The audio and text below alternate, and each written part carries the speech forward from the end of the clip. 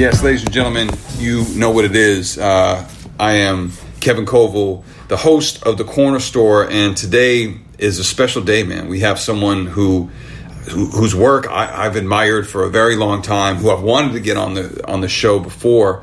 Someone who always, but as of late especially, has repped lovely for the city. Has done work recently to bring Black and brown communities together, is one of the most incredible style writers around the world, someone who blends seamlessly the ancient practices of graffiti and calligraphy to create something new altogether. We have Tubsz in the building. Sir, welcome, man. Thank you, man. That was a hell of an introduction, dude. Hey, it's fast. Like, I don't even know what to say. Thank you, man. I'm honored to be sitting here with you, talking, and thank you. I really appreciate the invite. No, bro, thank you. I'm excited to get into it. I think it's probably as good of a place as any to start. Is just you have been in this moment of COVID and in shelter. You have not stopped. You are very active in the streets, and recently you just had this mural happen and then get taken down and then be put up bigger in a incredible and historic site. But this Black and Brown Unity mural is something that you've been integral to, and now people can go see it. It's at 79th and is it Stony Island? Yeah, 79th and Stony. Yeah, right on the old and historic Leon's Barbecue. Across the street from the Regal Theater, of course. Yep, and that mural that stands there, and you guys tributed that. I mean, what a dynamic space now. Yeah, when they first told me that they were gonna open up that space to us, I was like, Regal. I'm like, hold up. I'm like, I know Max Sangsing has another wall over there, but I'm like, there's something big over there. And sure enough, I was like, oh man, I Googled it and I pulled it up and I was like, man, we're really going to be across the street from this Chicago, historic mural that's been rocking since the 70s. And it's it's in pristine condition, man. So definitely we had to come correct, being across the street from that wall, from that building, being on Leon's. Yeah, man, we had to really come hard with it. No, and you guys did. Tell us a little about the origination of the project and the iterations of the project, because that obviously is not the first place that this project was intended to take place.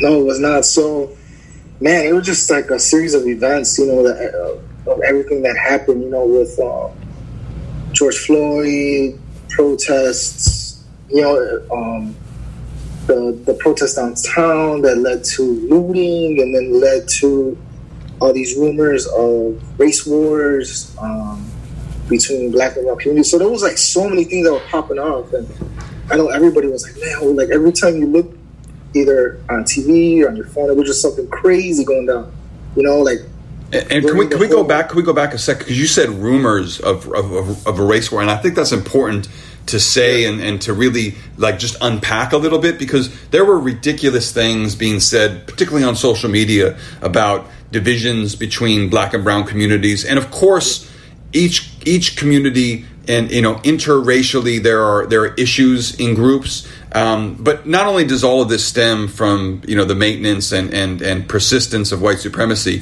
but that rumor was not true to the extent that it was promulgated in the city. Yeah, exactly. That's why it was rumors. Even the rumors were spreading to the point where even my family in Texas and stuff were hitting me up.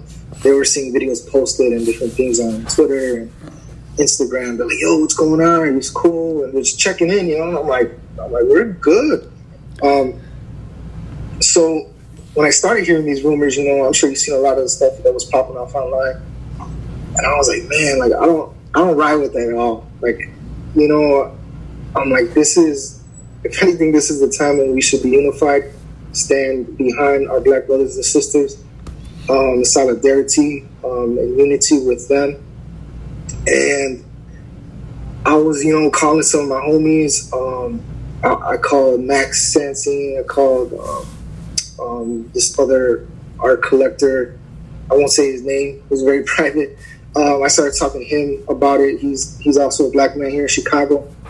So we were talking like, man, what's going on? What are you hearing? This and this and that. And he's like, he heard the same thing. There's a lot of rumors where Mexicans come over here, they're going to get popped off, and vice versa. And I'm like, man, we gotta, what can I do as an artist to put a stop to that rumor, but at the same time,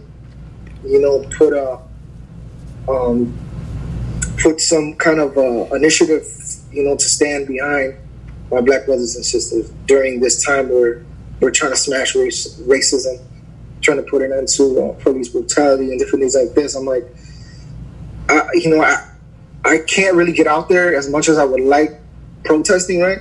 So I'm like, as an artist, like I feel like my lane of protest is art, it's visual. I'm like, that's my lane, right? Like I gotta do something. It was just burning. I'm like, dude, I gotta do something. I'm like, you know what?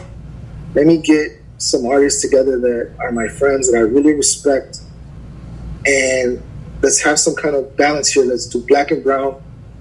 Let's bring up, sit down, not sit down, but talk about a concept, and let's put it on a wall. Let's find a space. So then, I think it was a Tuesday. I had the idea of putting it together. Started making a bunch of phone calls.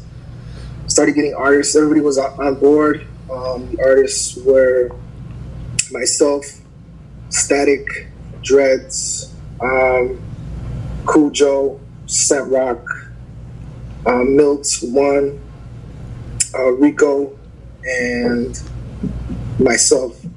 Sorry if I'm leaving anyone out, but that's an incredible squad right there. That's yeah, these are all homies like that I've known for 15 plus years, and Rico's my brother-in-law. We worked on a lot of projects together too, and so I told him, he's like, I'm willing to help. And I really didn't expect everybody to be able to really get down within a few days, but everyone stood behind it like, nah, dude, we gotta do this. Like, this is a message that's important. I'm like, let's do it.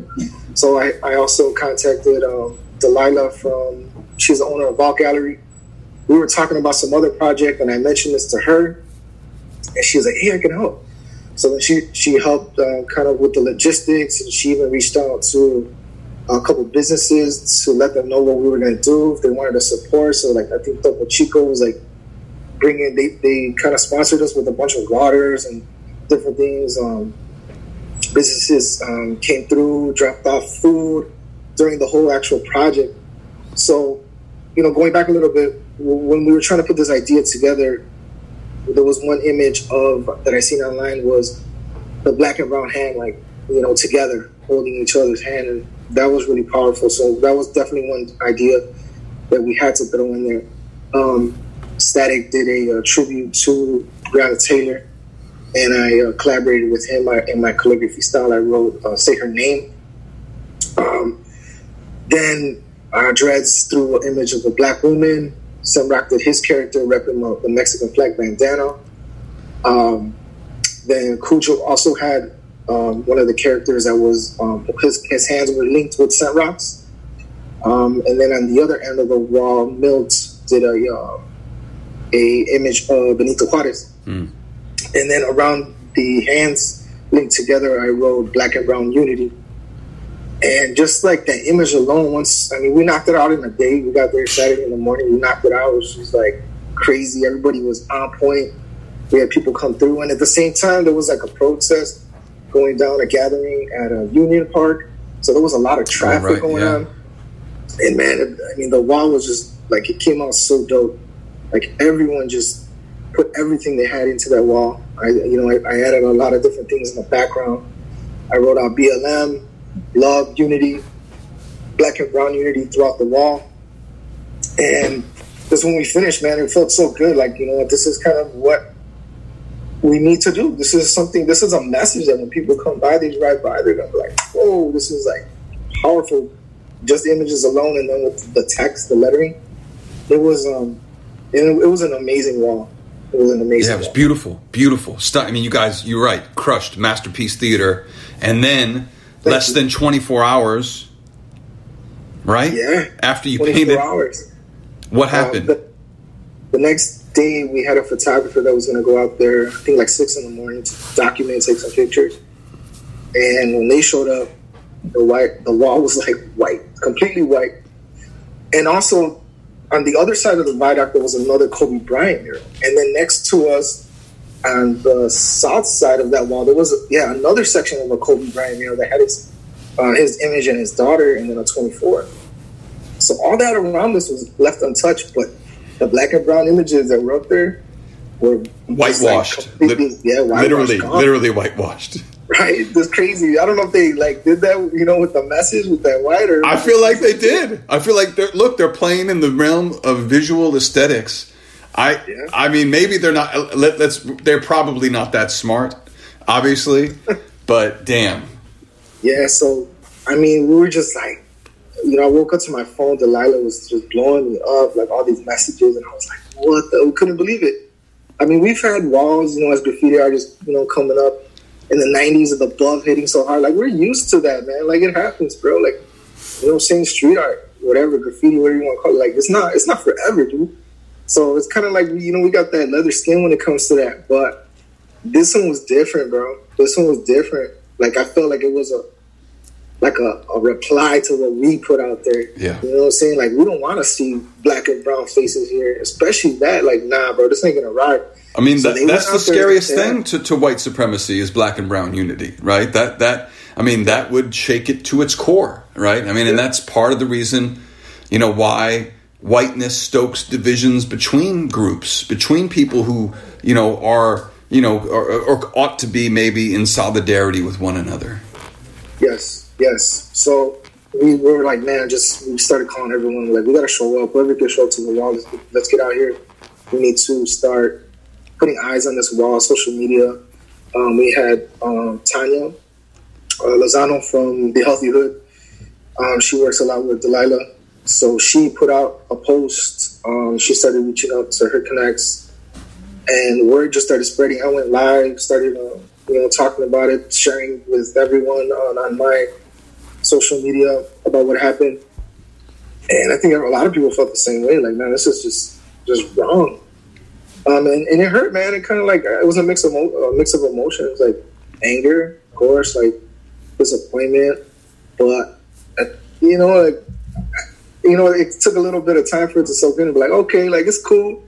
Like, we got you. Don't worry. This is not going to stop us, man. Like, I think on one of my lives, I went like, okay, thank you. Like, this is the fuel that I needed to like really push even harder. Right. So you all rallied brilliantly. I mean, and then turned around a whole nother production days later. Yeah. So I think it was 3 weeks later. We started getting all the support, from just people all over Chicago, people from all over the U.S., man. Like, hey, want to help? How can we help? We can help. And this is where, Delilah really stepped in. She was like, let's start to funnel the support somehow. Like, a lot of people were offering to help us monetarily. And then, so we're like, all right, cool, let's set up a GoFundMe.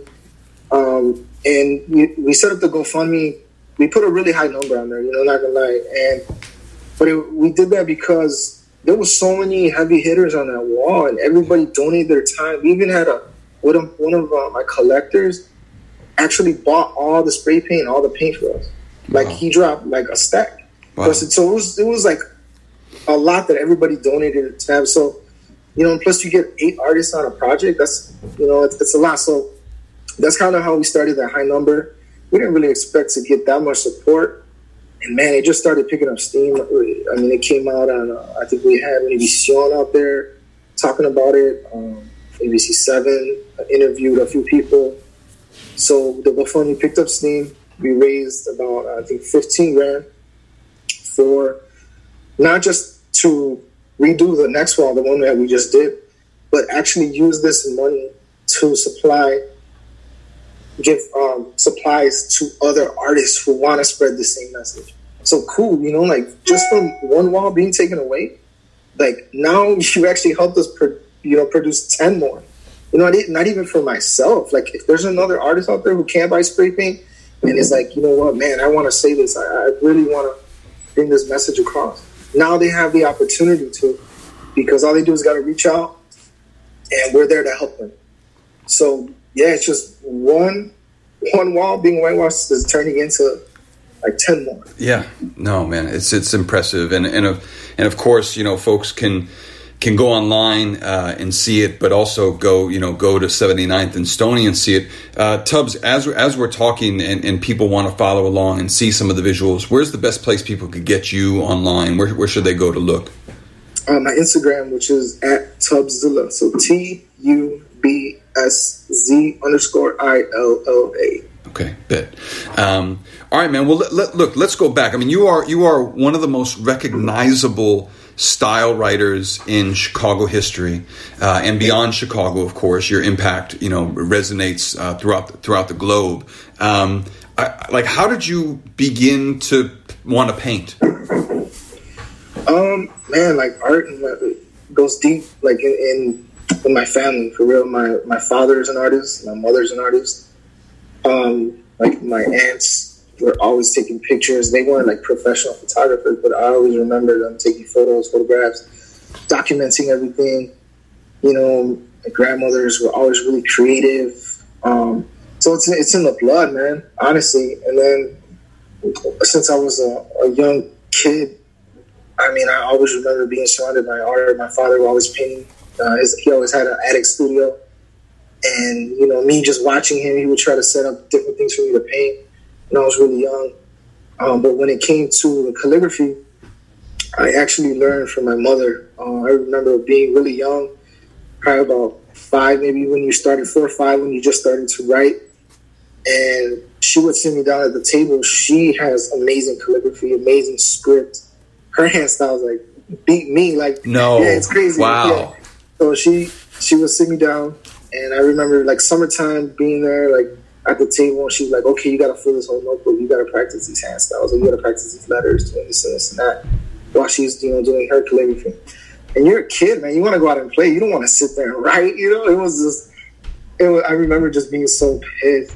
But little did I realize at that time, she was really planting the seeds, man, like planting the seeds for the love of letters and understanding the structure of letters and typography even. And then just, being surrounded by art. And then... Now, how did your mom, if I can't, how did your mom, I mean, is your mom...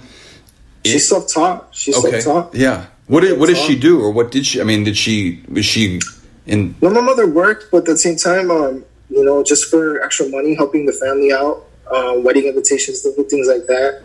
She would do it just because she had a love for art as well. And she really instilled that in me. And wow. My father as well. He was more traditional, my mom. I got a shout out to my mom. For real. Now, what does she think about your work now? She loves it. My parents are one of the biggest supporters for sure. It wasn't always like that, because of my, history and graffiti, and getting locked up numerous amount of times for graph. And honestly, not me now as a father. Like, I don't want to get that call like 3, 4 in the morning, like, hey, I'm in jail, like I'm locked up or this and this and that. So I understand now their frustration. So it wasn't always support. Yeah. But once they started seeing that I was maturing as an artist, if you want to say, maturing, and really started to turn it into something bigger, then they were like, okay. Well, and I'm curious about those phases of your maturation too. So your mom, sits you down and you begin to understand letters and calligraphy. When do you then make a step toward or into the graffiti space? I think that was when I was really young as well, when I really started to first notice graffiti, like around 10, 11. And I remember seeing like a tag, a script tag, and I was like they're doing script tags. Like, I know how to do that. Like, you know what I'm saying? I can write. Like, I've been seeing this my whole life, and how are they doing it? And then just talking to my cousins, and then in school, you start noticing people with markers, and like, yo, what does that do? And then they're like, hey, you know how to draw? Like, yeah. And then it's just, once you meet your homies in school, on the bus, like, hey, I got a black book. I got this magazine. Like, what is that? And then it was just like, bam, just instant addiction to graffiti letters because it was already like in my brain. Yeah. But this was just like on a whole different level. Like I just remember that feeling of just like an explosion of ideas because of graffiti around me. And I was just sucked in, man. Do you remember, are there certain writers or crews when you were a kid that you remember seeing that kind of drew you in that much more? Yeah, so, you know, I was fortunate to have a lot of, like, older family that were graffiti writers around me. So, you know, being a shorty, popping into the cousin's house and seeing a lot of the old school guys was really awesome. You know, I was fortunate to build some of those relationships with them as well. So, like, War Crew, Saw Crew, Bus Crew, remembering, like, the old Cab Crew guys. Some writers in particular, like I remember seeing a lot of Tempers, hands down. Yeah. Konami. Yeah. Seeing those guys crush it. I mean, the list goes on. Like Flash, like there's so many I can't even name. But just being a kid, riding the train, my mom, parents driving, you know, here and there, just really being inspired by those like 80s and 90s graffiti writers. Yeah, of course. Really pushed me. And so, what high school? Can you say what high school you went to? Yeah, so, well, it's a. I don't. You know what? I don't even want to say it. Okay, all right. Fair enough. Well, I guess what a better question, and this was my next question. You know, what crew or what crews did you become a part of? So, growing up, we had our own little crew that we started between a few of our own individual friends and family, which was ODS, and ODS crew had a lot of different meanings. One of them was like On That Shit, Our Dirty South, One Dope Style. Like we don't have a crew. Yeah, right. You flip we learned names. a lot. We learned a lot because that was like our statement. This is like, man, that was us. Like going out there, just putting it on the line to rep our set, rep the crew, and then once the other crews that were a little more established, well known, seeing that we were getting up. They're like, all right, and now we know you're not a bunch of toys. Like, let's get down. So we started painting with them, and then eventually get the invite to join the Real Deal crew, which was War Crew. And yeah, been War for quite a while since I would say early 2000s. Okay, and then at some point, because you have had a run as a graffiti writer. At what point do you start to get interested in studio work? So, really, I would say right around the time when my girlfriend said that she was pregnant. I remember she was saying she told me that she was pregnant, and I was like, okay, it's getting real. I know I can create something with all these books that I've had of calligraphy, and I never really put it out. I was doing all types of lettering, Old English, different tattoos for friends and tattoo design for friends. And I was like, man, I need money too, to support my family. And graffiti usually takes away from the bank, so I need something to add to the bank. And I was like, okay, this is where I gotta, step it up and be a little bit more professional and look at it more as a business, right? But still having love for the craft and respecting the game. But hey, everybody's got to eat. So I'm like, this is the best thing that I can do is really take this talent that I've been blessed with and formulate it into something where it could bring revenue so I can support my family. And yeah, so it was really around that time where I started hitting canvases hard, just black books or sketchbooks. I started hitting them differently, trying to understand the art world. Yeah, I think I was trying to figure out how to put my work into the art world. So then I started looking at other artists that were doing things similar to me. OGs in the game, like Redna, Shu. Those guys were on another level. Ren and Chaz Bojorquez, he's the godfather. Yeah, straight up, everything, all respects, everybody bows down to that homie because he's the originator of this. Respect, yeah. Yeah, the Chicano, lettering, every style, everything. That's Chaz. And I actually had a chance to chop it up with him too. It was amazing. But anyway, so looking at those guys, I'm like, man, these guys can do it. They've taken that Chicano style, the LA style, the Cholo, Pachuco, whatever you want to call it. They've taken it, they created their own, and they're putting it out there, and these people are like eating it up, man. And you know, they're taking it to another level. I have to figure out my style. What can I do that represents Chi-Town? That's real Southside Chicago stuff. Like, so of course, some of the first calligraphy styles besides my mother that inspired me was gangbanging lettering. You know, you see it. You walk out the house, down the street, you see the old English black letter fonts.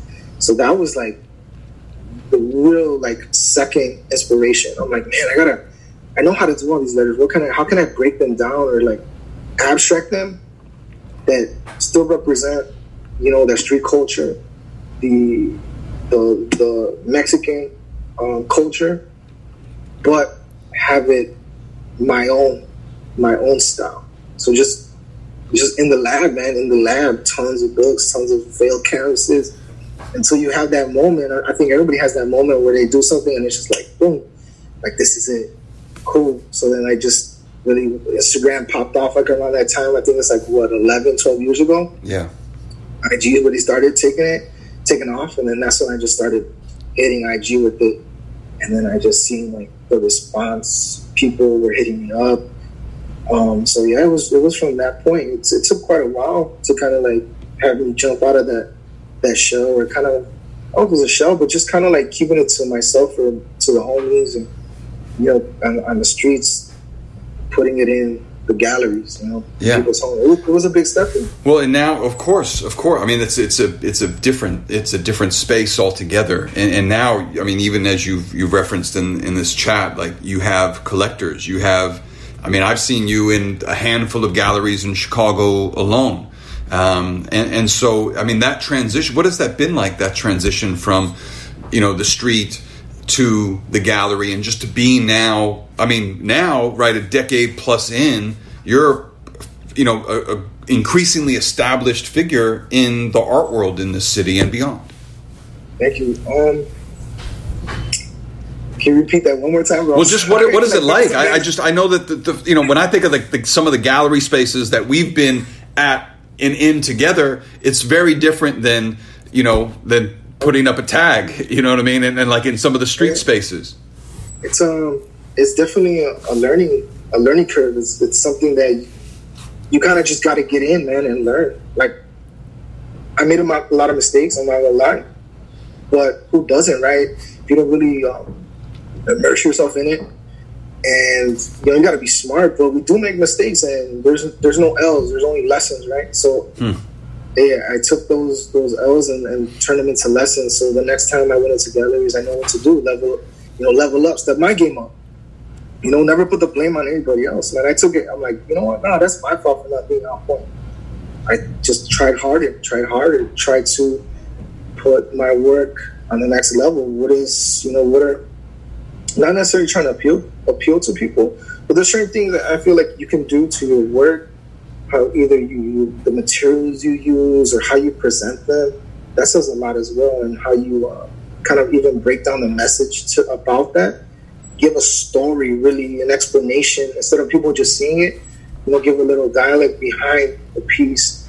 You know, people, I feel like when you start putting that story out there and they see that, you know, this is your genuine story, this is your life, it adds like a whole nother element to it. Yeah. So that was something that I had to learn as well, along with other things. So I'm still learning, man. Like, I'm still learning, you know, and just linking up with other artists, learning from them. Even talking with you, man, when we're at the galleries, like just talking about our experiences, different points of view from people that are in the art world, that always helps. So it's just, I think it's a constant learning. Yeah, man. Of course. And all right, man. So look, and your studio work, your canvas work, you know, your work on non-traditional materials is just, it's so elevated. It's so beautiful. Thank you. What are some of the things that you are excited about working on now? I mean, I'm always gonna love painting outside, man. Like murals and canvases, and I think for me right now, I want to see how big I can go. I've done some pretty good sized murals, but I'm really hoping that some things pull through, which is, everyone's kind of like in limbo right now with big projects because of, COVID. So I'm hoping that I have the opportunity, even if it's not this summer or this fall, to go big. I really want to do something big here in Chicago. And, just kind of get it out of my system, man. I want to put a positive message out there on a big wall. And, once I put it out there, I feel like whenever I do a big wall like that, once I put it out there, I feel like it's not mine anymore. It's not mine. Like, it's the people's. It's the people's. Like, I did the Chicago flag in Pilsen. They were like, "Oh, this is awesome. This is yours." I was like, "No, it's not just mine. Like, this is yours. Like, this is people, from the neighborhood. This is Chicago's mural. It's not just mine anymore." So I want to, go big that people see it and they're like, "Wow, man, this makes me proud of where I live." There's, like, it's not just Chirac. It's not, just these negative connotations about our city. It give you pride, right? Pride, like, walking on the street or taking the train, you see that, makes you proud of where you live and your heritage, your culture. Yeah, absolutely. And I one more question before I let you get out of here and back to your family. So what is that? You work outside, and that is one kind of practice, and then you have an indoor studio practice. How do you balance the two, and how much attention do you pay to each? Yeah, that could be difficult at times, man. It's just something that I had to learn throughout the years as well. Like, being organized, having a game plan helps, man. Having a game plan really, really helps. So, of course, you do bigger walls outside. It's going to take more material, more supplies, more time. So, learning how the logistics of a wall really, do your research when it comes to the wall, or like, how am I going to attack this? And it's just, man, it took me a long time to understand that too. And then also, reach out to people. There's people that are always willing to help. So collaborate with other people. They can help you, with a lot of different things. So it depends, man. Sometimes with the studio work, it can be easy, and then other times it can be really challenging because it's just like one-on-one. You and the canvas, man. You're there for days, and you're really trying to figure it out. That's right. And other times it could be very simple. It just flows out of you. So, yeah, I think it's just being prepared, man. Really knowing yourself as an artist. Like, what do you got to do to get in that zone, prepared for that canvas that you need to paint? What do you have to do physically or mentally to get ready for that big wall? So knowing yourself as an artist, going in with a game plan, understanding the wall, going up to it, even touching it, man. Like, I got to go to the wall and touch it now because the texture and all that, like, it plays a huge role because I'm using brushes. So a lot of times other homies are using aerosol. You don't really think about the texture. If it's buff, painted, ready to go, you're cool. But me, I have to see what kind of break it is. Like, how is it going to soak it in, or what's the texture? Because if I'm going over with this, 8-inch brush, a lot of times if, it's like a brownstone that's been painted over, it's going to be a real challenge. So that'll double the time. So yeah, man, it's a lot of elements, bro. We just learn as we go. Yeah, yes, sir. Well, man, I appreciate you. I appreciate the conversation. One more time, so folks could stay in tune with everything that you're doing in the streets and in the studio. People can follow my work at Tubszilla on Instagram, TUBSZ_ILLA. True. Well, yo, man, it's a pleasure, an honor, and thank you for all the work and all the work of late. And I'm excited for all the work ahead. So thanks so much for being in the Corner Store, man. No, man, thank you. Thank you for opening up this platform to amazing artists, poets, all types of people, man. This is I really admire you for what you're doing, for the work you've done. Thank you, man. I really do appreciate it.